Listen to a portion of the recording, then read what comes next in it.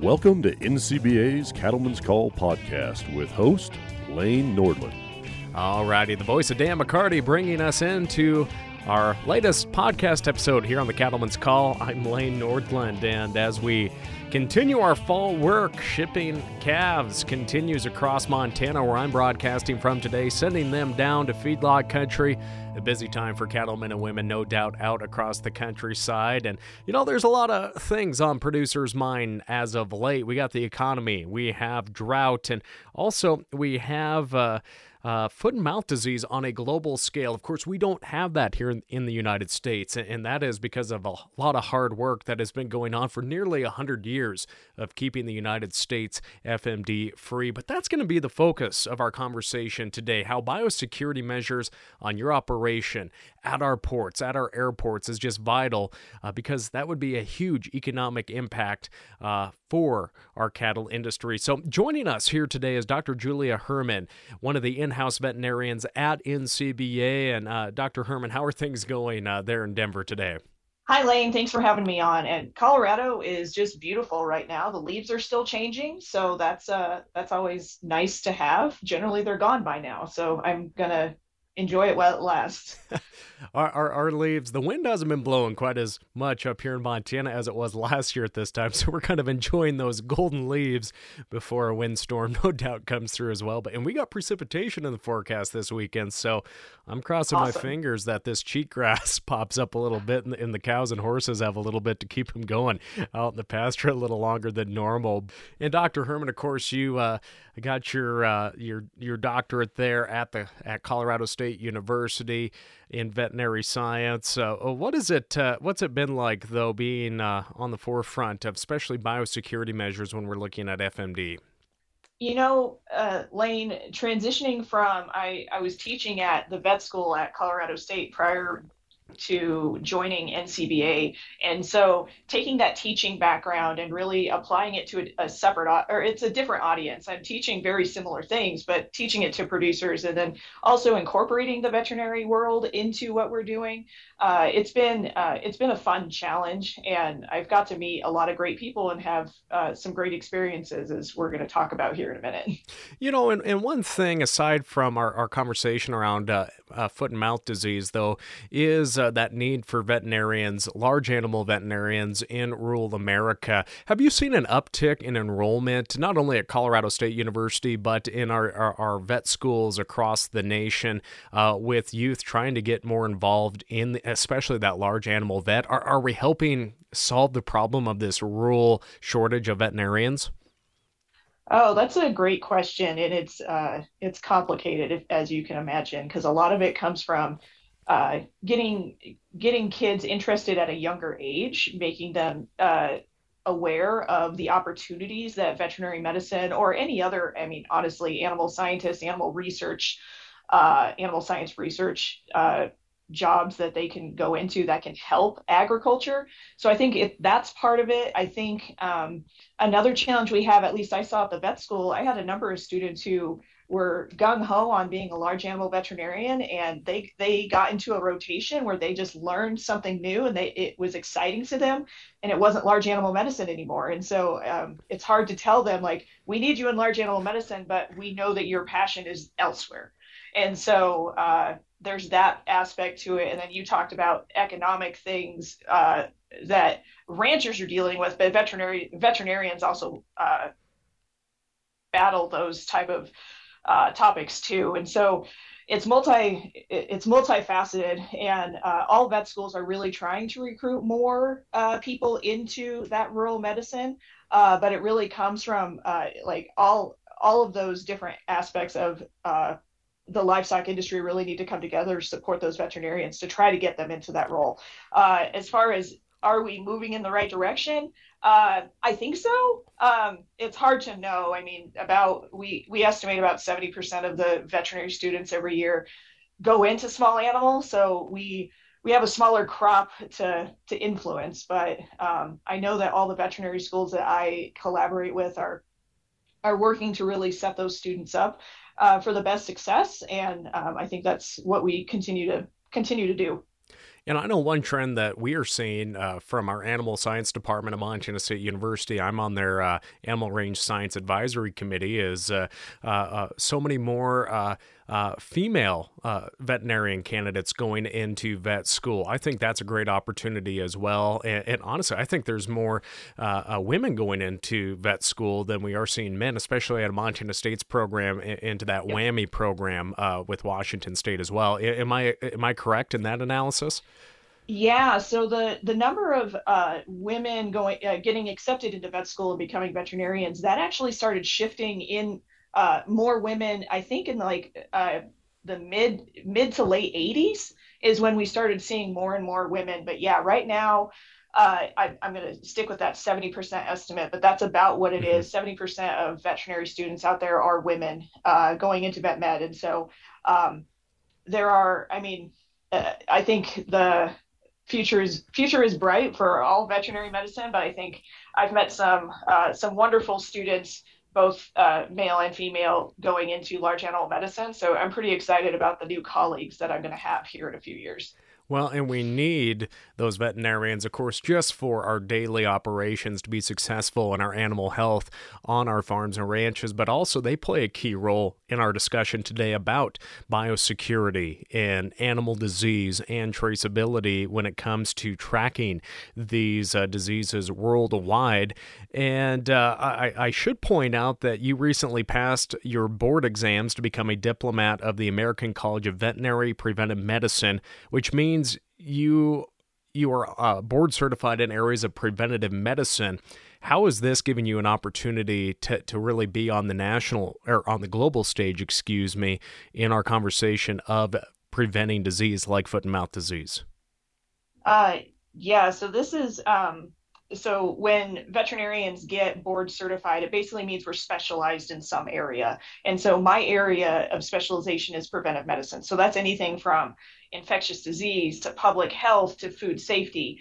And if our listeners know anything about our beef quality assurance program, that fits with everything that we are teaching within our beef quality assurance program. We're really trying to encourage those preventive measures so that our animals don't get sick, they produce better, and they provide a safe product in the end. And so, honestly, I think my previous experience working in the infectious disease realm, I studied brucellosis in bison out of Yellowstone. You're very familiar with that? Very familiar. So that was my master's project. And so my background has really built on all of this infectious disease and biosecurity measures. And that built me up to take this exam and set me up for success because of the very practical experiences that I have had here at NCBA and in my previous jobs. Well, congrats on that certification. I know that is years of hard work that go into that, and so hats off to you for that, and continuing, of course, to really on this level, you're being a voice and an educator on all these things, but you're also boots on the ground. I know that you traveled to Uganda back in 2020. Let's talk about that trip and what was the mission of it, and what was it like being there and seeing different animal science techniques on the ground there? Oh yeah, so February 2020, before the world shut down, we were in Uganda for what it's called a real-time training course, and so animal science professionals, animal health professionals from North America were specifically invited out to do this real-time training course. And it means that we were in Uganda during a foot and mouth disease outbreak, and we actually got to learn how an endemic country, so endemic means the disease is always present, so the producers and the government, they all have to just manage the disease as it fluctuates throughout the population.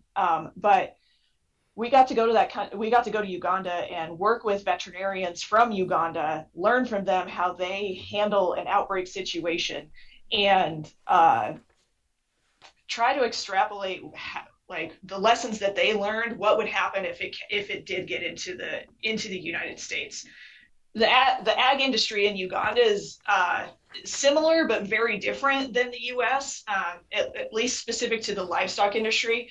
They have a very pastoral system, and so what that means is there's not a lot of fences. There's most people don't own land. The herdsman stays with the herd as they're moving towards food and water sources. So there's a lot of commingling of different herds at those water and feed sources. And you can imagine there's a lot of wildlife in Uganda that also play a role in the transmission of foot and mouth disease. The entire experience, it was hosted by Texas A&M University, the AgriLife Research, and the School of Veterinary Medicine and Biomedical Sciences. And we did this in collaboration with the European Commission for the Control of Foot and Mouth Disease. And so EUFMD, or the second one that I said, their entire mission is to go around the world and teach producers, veterinarians, animal health professionals how to identify disease, foot and mouth disease, test for it, and try to prevent it from happening again.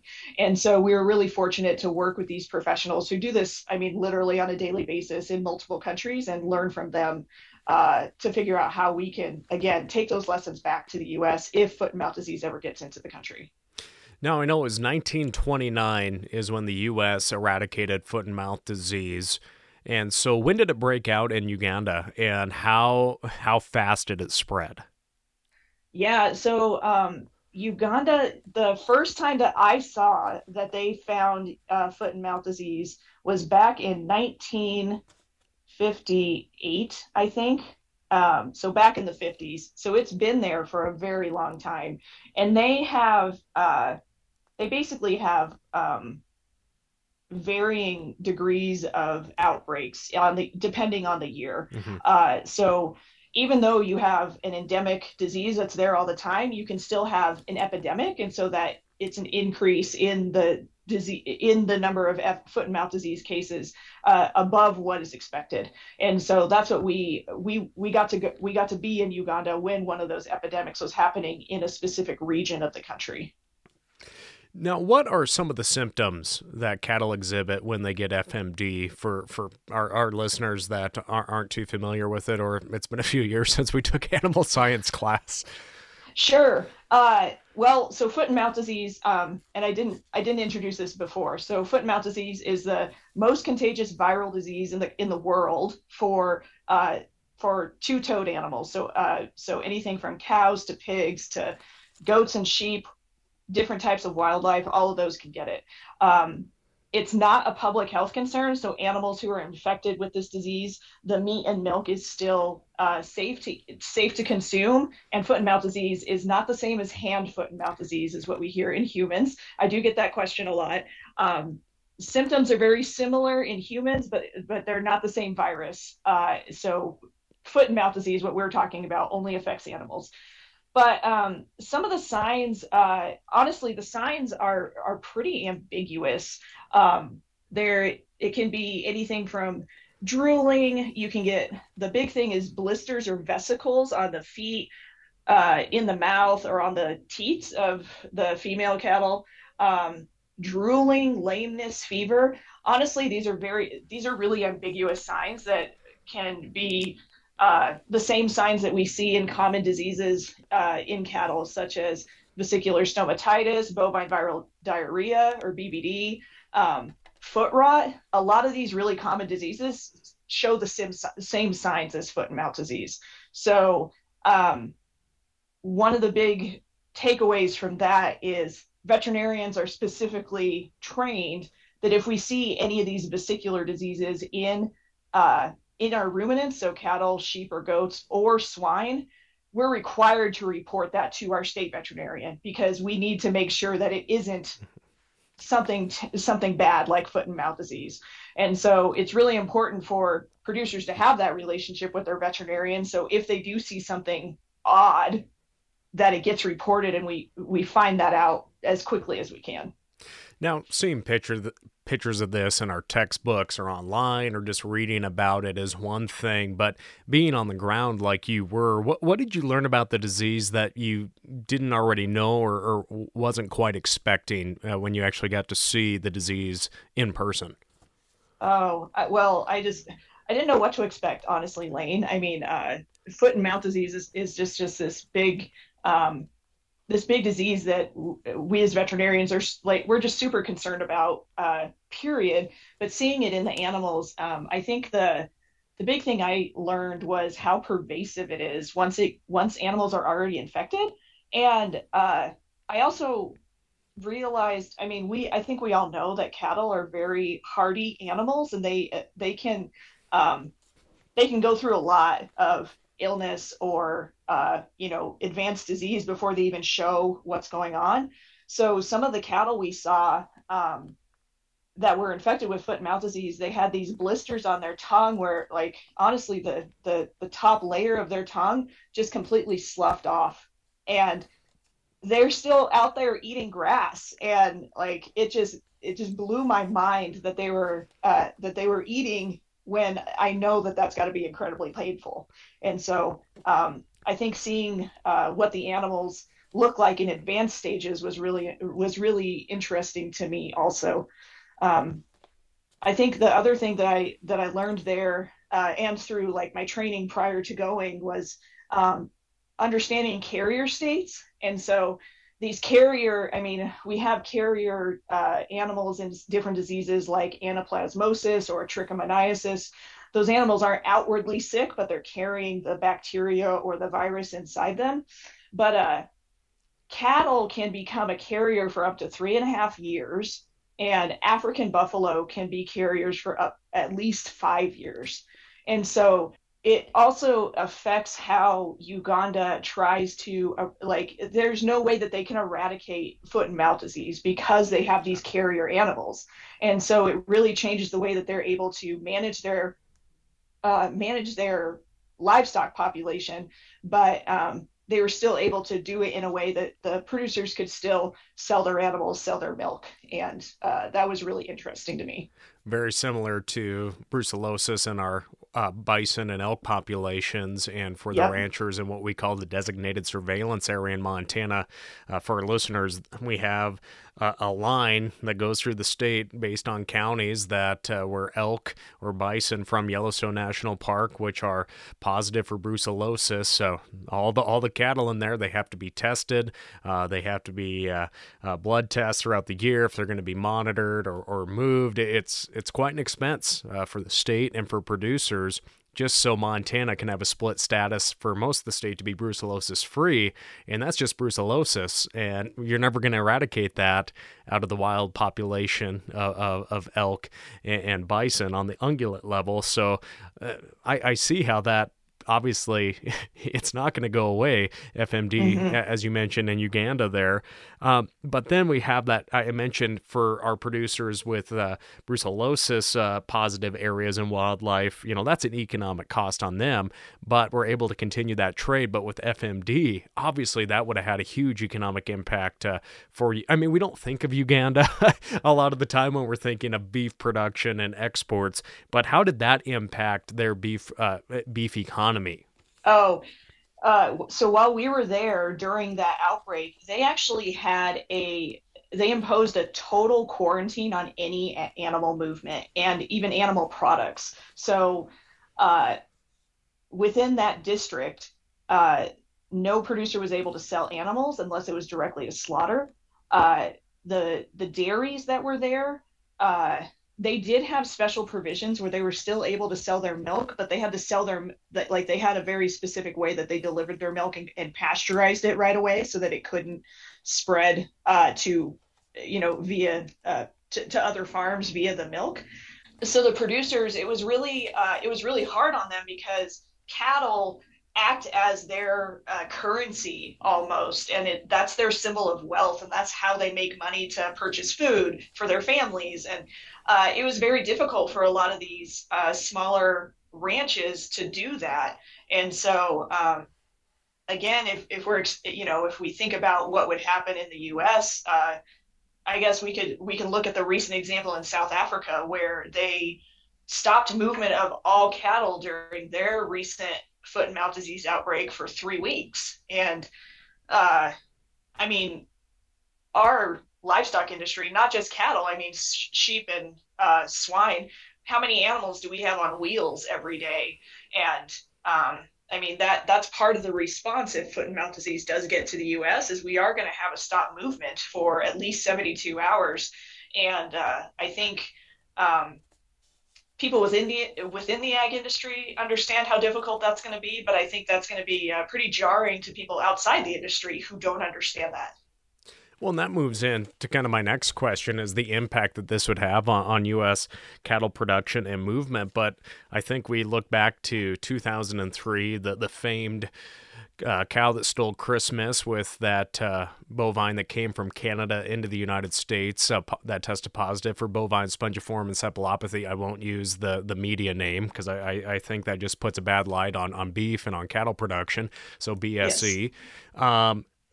That impact, I mean, was felt until just a few years ago in terms of trade, and of course that was a Canadian origin, slaughtered in the U.S. cow. How can we learn from that? Oh yeah, I think that's a great lesson because that wasn't even an animal like you said. It didn't originate in the U.S. and we still had battled trade issues for years and years. I think the reality is foot and mouth disease is going to be way worse than that because of all the different species that it affects. And so if foot and mouth disease is even mentioned in North America, I think that our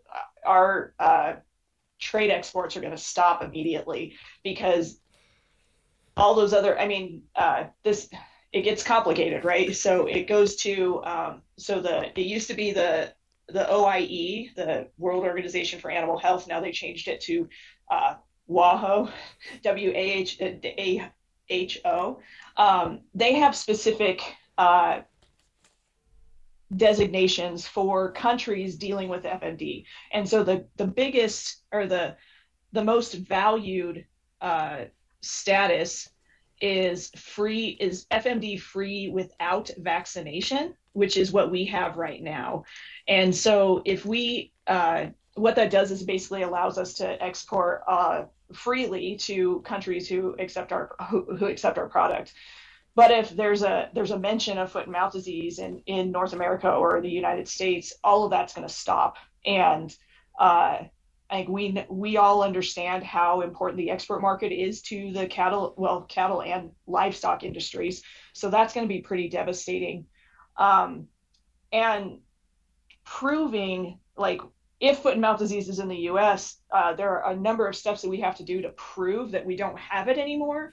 And that can honestly take years. So the foot and mouth disease outbreak that happened in the UK back in 2001, I think, it took 4 to 5 years for trade to get back to where it was prior to the outbreak. And the UK is much smaller than us. And the amount of animals we have compared to what the UK had back at that time is, we just have so many more animals.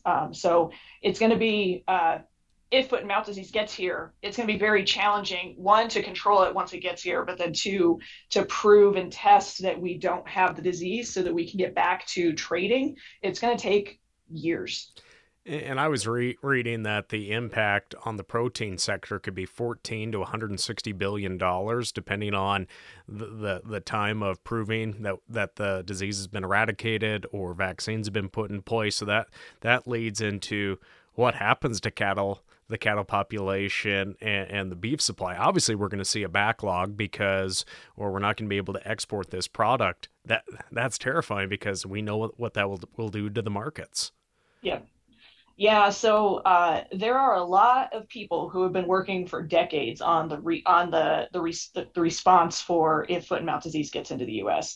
And what the USDA, so the United States Department of Agriculture, has a foreign animal disease preparedness and response plan for a lot of these, what we call transboundary diseases or foreign animal disease.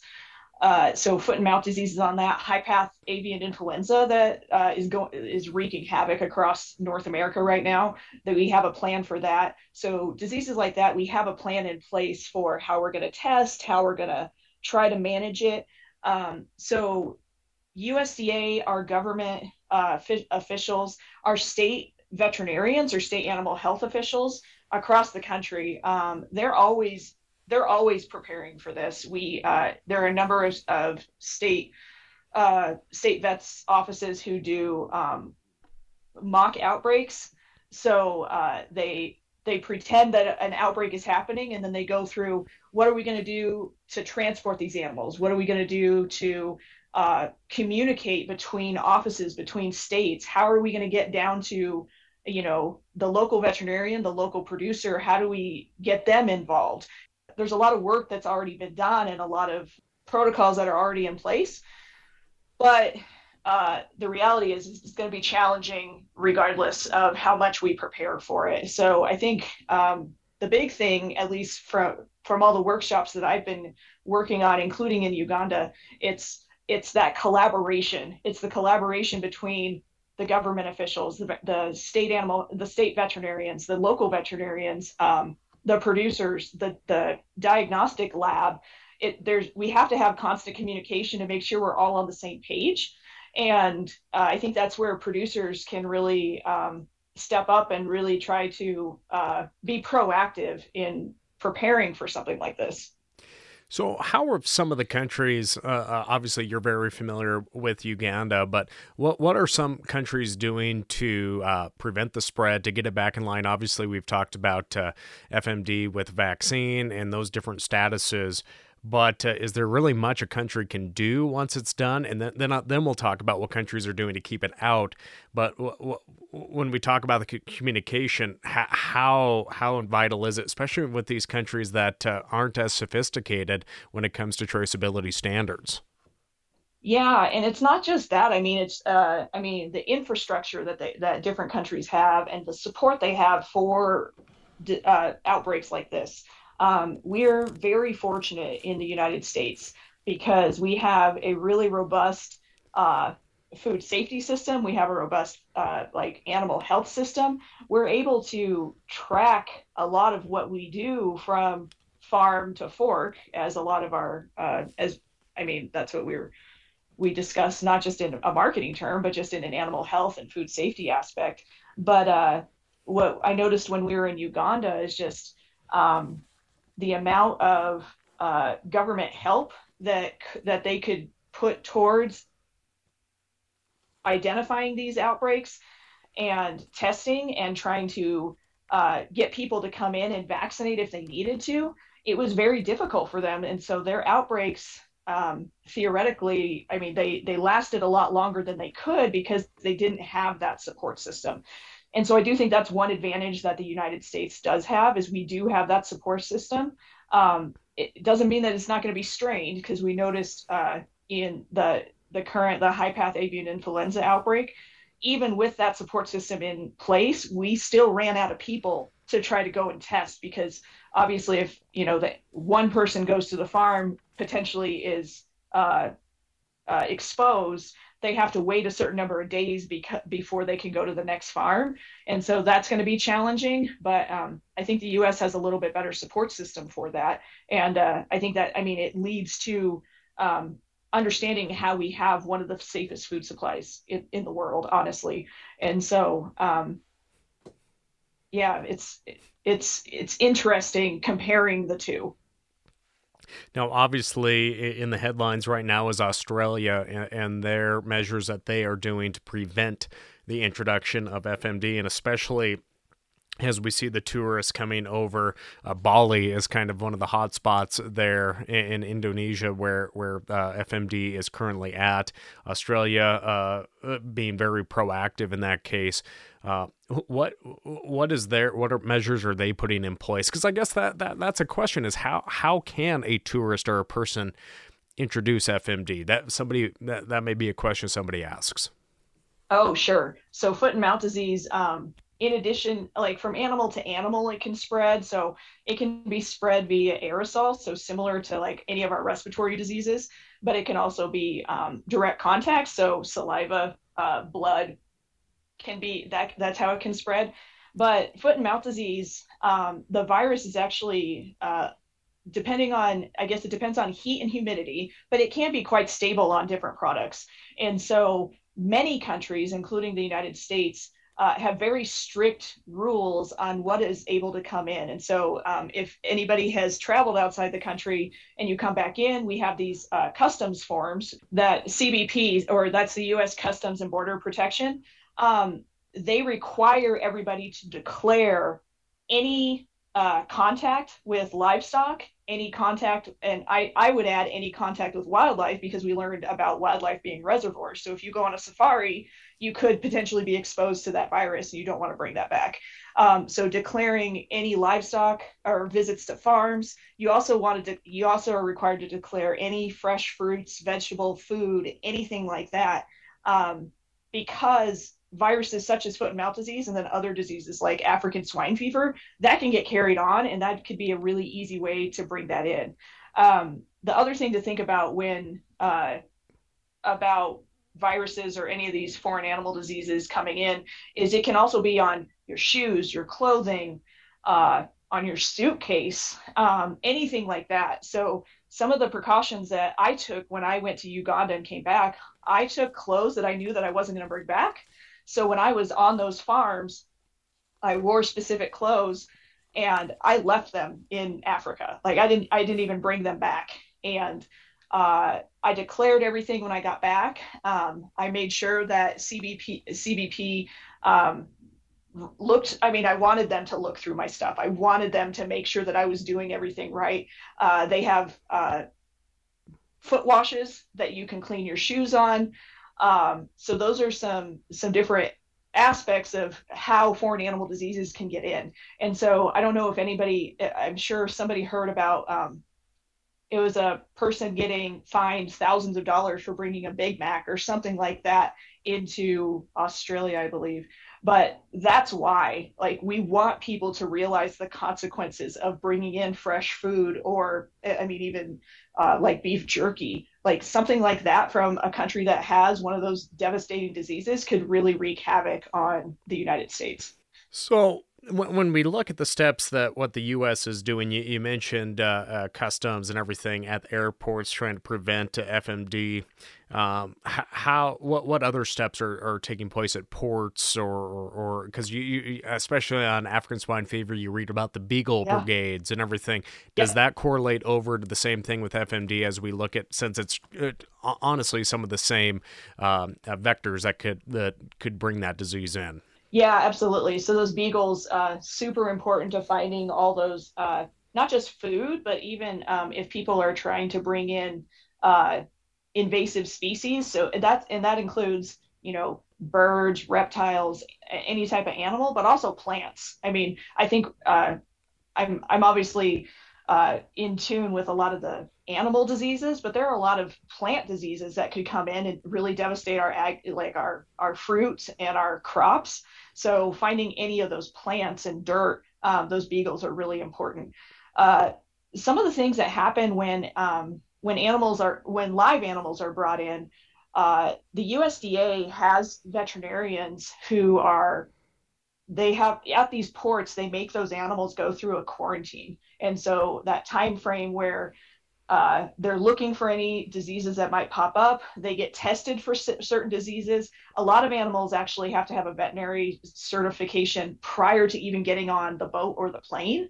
And so they get tested for diseases prior to even getting onto the transport device to get to the United States. So there's a lot of testing and a lot of clinical, like monitoring for those clinical signs that I talked about. We're really paying attention to all those animals coming in to try to make sure that, again, nothing bad is gonna come in and get spread to any of our farms. I think, and I didn't mention this prior when we were talking about CBP regulations. The other thing, we talked about quarantine, but humans can also quarantine themselves. And so when I came back from Africa, They recommended that I stay a 10-day quarantine from when I left the farm in Africa to when I was able to see any susceptible species. And so when I came back, I actually skipped a conference because we had live animals there. And I was like, I don't even want to risk it. And so this is, if you're traveling out into another country, and you can check online on what diseases, what livestock diseases could be present there. But if there is something like foot and mouth disease or African swine fever or something like that, make sure you quarantine yourself when you get back. You don't want to go, if I had my own cattle ranch and I went to the infected herd in Uganda, come home and I go straight to feeding the cows, that's not a good biosecurity practice. And so quarantining ourselves also applies. Now, we look even to the current avian influenza. The media loves to take headlines and really scare consumers. And the same could be said back what happened in 2003 with the BSE case. I guess that's kind of a twofold question. Obviously, there's a lot of Chekhov-funded research and tools in place to be able to let the beef industry and cattle producers go out and advocate and tell what is actually going on to combat what we know the mainstream media will do. But I guess let's talk about that. That'll be one area, what we do on the media side and the PR side if FMD does make it to North America or the United States. But what are the government and state protocols that will go into place? I know you mentioned the shutdown, no cattle moving for 72 hours. So what will the government on the state and federal response look like, and then what will the cattle NCBA response be to help tell consumers that, hey, the beef supply is still safe? That's a great question. I think that's the biggest thing that we're really preparing for is that reaction to the bad news, right? NCBA, our comms team, they work with a livestock consortium of different groups to make sure that information is always available and it's ready. It's ready at the drop of a hat. With the minute foot and mouth disease happens, they turn that website on, and that's going to be the constant message that we are going to be putting out to make sure the information is the same across species. I think that's going to be really important, making sure there's not 10 different stories on what's going to be happening. It's going to come down to what the USDA is going to be in charge of this. So veterinary services, they are going to determine, they're going to enact that 72-hour stop movement. That 72 hours allows that diagnostic testing to happen to make sure that they can trace back where that infection occurs, put that control area, enact that, and officially start that control process. And honestly, that's what within, and it also depends on the state. So it's going to depend on the state. Your response in Colorado is going to be different than Texas. It's going to be different than Kentucky. So your state veterinarian is going to be very important to this. And I think that's the biggest thing is if you don't already have that relationship with, your local veterinarian, because they're going to be listening to the state veterinarian. I have all my state vets' phone numbers in my phone just in case, and I know that comes with my job. But I think knowing who your state veterinarian is and being on, maybe they have a listserv that you get news on a weekly or monthly basis. Make sure producers need to make sure that they're on that list so that they can be on top of this information as it's coming out. But I think a lot of it is understanding that USDA and the state vet and the state vet of whichever state that it happens to be in, they're going to be in charge, and that's who we have to take a lot of our direction from. Now, obviously, we can always do better on our operations, no matter what it is, and I know that's why the Beef Quality Assurance Program was created, just to help producers become better cattlemen, better cattle handlers, and also understand animal health as well, and how to become better the animal husbandry aspect of our jobs out in the countryside. So, what can producers do to not only help prevent FMD, but obviously because we don't have it here in the United States yet, and hopefully it doesn't come here, but we have to be prepared. But what can producers do to just be better to limit animal disease as a whole on their operations? Sure. And I think so the thing with biosecurity, so biosecurity to me, just in a general sense, it's keeping diseases off, off the farm, away from your animals. There are a lot of things that our producers are already doing. So things like we talked about quarantining. BQA recommends if you have new animals, say you're bringing a new bull in, quarantine him for 21 to 30 days, get him tested for some different diseases, make sure he's not bringing anything into your herd that could be devastating health-wise or economic-wise. So those are some things that you're already doing.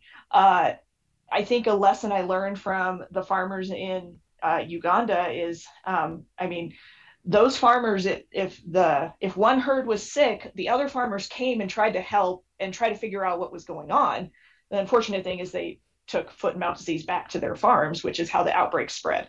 But that lesson, as I was looking at how producers here in the United States collaborate and help each other out, like we think about brandings.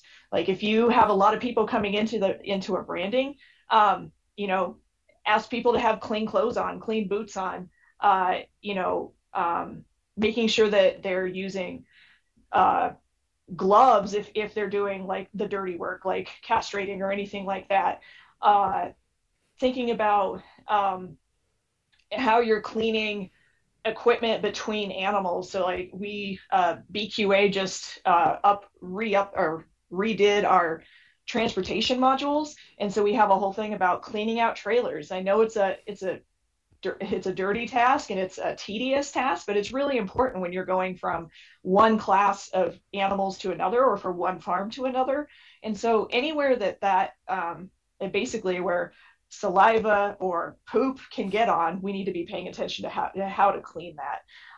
But that's where BQA, we have a daily biosecurity plan that walks through everything, all the different categories that a producer could be paying attention to when they're developing a biosecurity plan.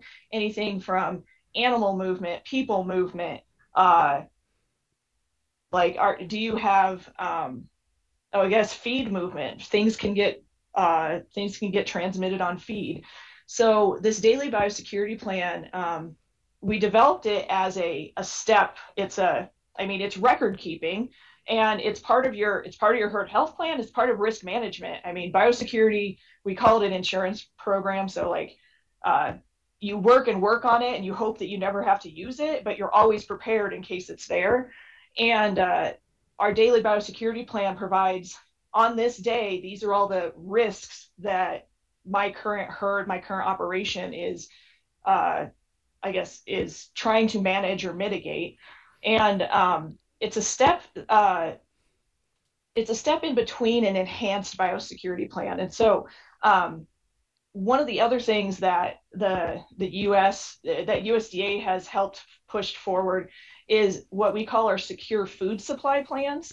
And we have a secure beef supply that's specific to beef cattle.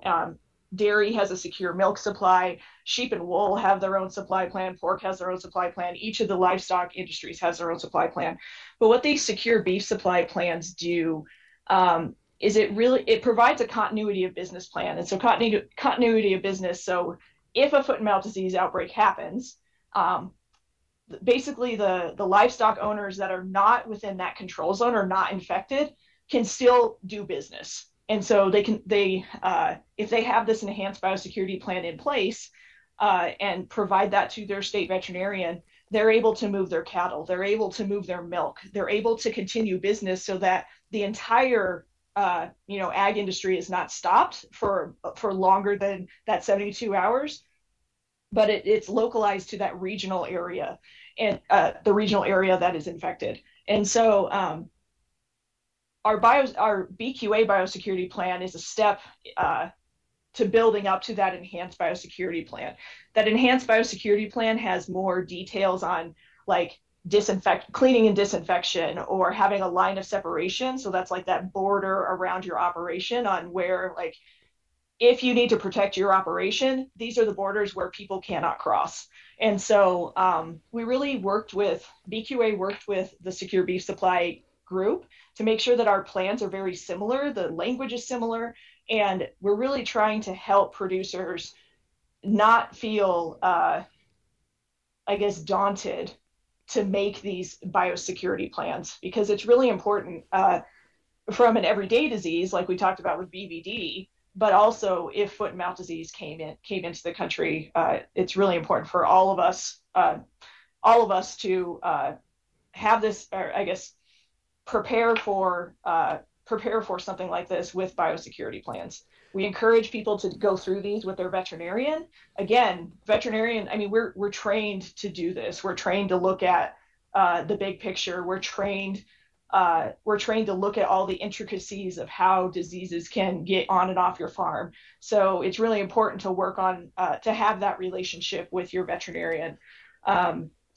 All the information, I mean, any of the BQA biosecurity plan can be found on our website, so bqa.org, and the Secure Beef Supply plan can also be found online, and it's securebeef.org. Now, as you mentioned, you don't want this to be daunting for producers, but it needs to be taken so seriously. I mean, you look at what happens when a tuberculosis case occurs. We see that a lot in South Dakota. Yep. I think we had one case in Montana last year. And that ranch and the surrounding ranches are shut down. No movement. And that includes the neighbors that border them.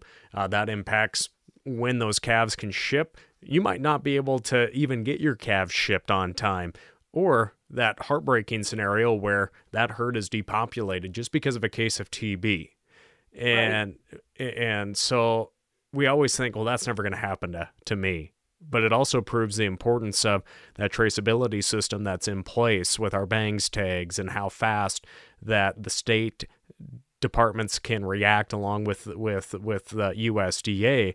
But when we look at, if one case of FMD is in the United States, it's not just your neighbor a county or two away that gets shut down. It's the entire industry. And I want to stress again that online resource, and why folks should be BQA certified or BQT certified. I know that's rolling out as well. But again, why this certification, and why they should go check out that biosecurity website and just talk with their local veterinarian about what they can do better, just to have a healthier, cleaner operation. Yeah, I mean, BQA's foundation is continuous improvement. We're always trying to improve. We can always be better. We're always challenging ourselves to, we're looking at the newest research. We're looking at the newest guidelines, trying to make sure that we're providing those same guidelines back to our producers. And I think that's where our producers, we're always trying to add new information, and BQA is really, we talked about it before, it's really preventive health. And so anything from nutrition to vaccinations to grazing management, all of that is prevention. And not just prevention of diseases, but prevention of poor management. It all builds on itself. And so I think that's a really key part to being BQA certified, is you get all of that foundational information. And what we hope that people get through a lot of our resources is, maybe you see something. We actually have a biosecurity specific module you can go online to bqa.org and go through. But maybe you see something in there, be like, hey, I hadn't thought about, maybe this type of vaccine for my herd. I'm going to go talk to my veterinarian and see if it's something that I need to be paying attention to. Maybe it's you learn about a new, a new feed, or maybe a new disinfection protocol or something like that. And I know I nerd out on things like that, but hopefully some other people do too. But hopefully it's an easy way, maybe you find a new way to clean, or a newer way to have a practical way to implement these biosecurity plans. And that's what we hope. Like these are not prescriptive. These are these plans are customizable to your operation. And biosecurity, I mean, it needs to be practical. It can't be so strict that you're unable to go through your daily activities. And so I think that's also where having outside eyes come in on the operation is really important. I think they can provide a new view to your operation, be like, hey, what if you tried this? What if you tried this? And so not just your veterinarian, maybe you have an extension agent or like your BQA state coordinator, maybe, having somebody trusted that comes in and just be like, hey, what could I do to improve? And so that's what BQA is all about, continuous improvement. From a biosecurity standpoint, I think one of the lessons I heard from a colleague, Dr. Nick Lyons, he said that biosecurity is a verb, which means it's always changing. So your biosecurity plan now is not going to be the same as it is 6 months from now. And so I really encourage people that if once they get that biosecurity plan written down, to really reevaluate that at least once a year, because things are going to change. Maybe you go from a cow-calf herd to a seed stock operation. Those are going to be completely different biosecurity risks. So you really need to be paying attention to this on a at least an annual basis. But we're hopefully providing you those tools that make it a little bit easier and at least gives you a framework to work from. Well, again, these are so important. And I just want to reiterate, too, that BQA is voluntary. It's a voluntary program that you can participate in, but it's beef checkoff funded as well. The dollars that we pay into not only beef promotion, education, and research, this is a part of that promotion, and it's a part of research as well. And it's a way to make sure that the beef supply chain and consumers continue to enjoy beef and understand how healthy and safe it is. Because if it does hit the U.S. mainland, this could be a horrible PR crisis. As I mentioned, we think of 2003. We see what's going on with avian influenza, so much misinformation that the media puts out, and the tools that are in place, that the checkoff funded research and tools that NCBA's checkoff funded programs will have in place to go to bat 24/7 in this extreme case if it does hit the mainland, and we hope it doesn't, but we have to be prepared. Absolutely. Yep. I think again, it comes down to collaboration. We all need to, all of us at every sector of the beef industry, every level of the beef industry, we all need to be prepared. And I think the only way that we're going to get out of a foot and mouth disease outbreak, if it makes it to the U.S., is working together, because that's it's going to be complicated. It's going to be challenging, and teamwork is the only way that it's going to work out. And a lot of heartache out in the countryside along the way too. And again, 1929 is when FMD was eradicated from the United States, and that was not a great time for producers in the countryside that lost their herds to make sure that eradication takes place. So there's so much that we can do to make sure that the disease remains out of the United States and North America as well. Dr. Herman, anything else that you would just like to share with us before I let you get back to your day? I just appreciate the conversation. I think this is it's important, and it doesn't have to be as big as foot and mouth disease. It can be as, it's that your everyday steps that you're taking to protect your animals, protect your operation. Those steps will apply to the bigger picture, and I think that's looking at it in small steps and small increments makes it a little less daunting. And I guess I really encourage people to have that resource team, that veterinarian, extension agent, state coordinator, anybody to come help them, not just on biosecurity plan, but just a herd health plan in general. But I think all of this can, looking at it, how the information overlaps with herd health, but also if you develop an emergency action plan, the biosecurity plan information directly applies to an emergency action plan. So I think it's looking to see how when you're working on one thing, it actually applies to multiple aspects of your operation. But the producer education team here at NCBA is always looking for ways to help the producer, make their operations run more efficient, make it go smoother, keep their animals healthy. I mean, that's who we're here for. And so if there's any questions or any ideas that people have, I'm happy to talk with them about that. I guess I did want to mention the same group that took me to Uganda. We're actually having a virtual conference where producers are even invited if they're able to. It's a CE event, an online CE event that's happening in December. But it is hosted by Texas A&M and EUFMD. It does have a fee to participate, but we would really like to have some producer participation. So if anybody's interested, they can contact me. My email is jherman@beef.org. But collaboration, that's what we're here for. Well, again, I think we had a very good conversation of a very scary possibility, but biosecurity and collaboration will be key in preventing it or helping contain it as well.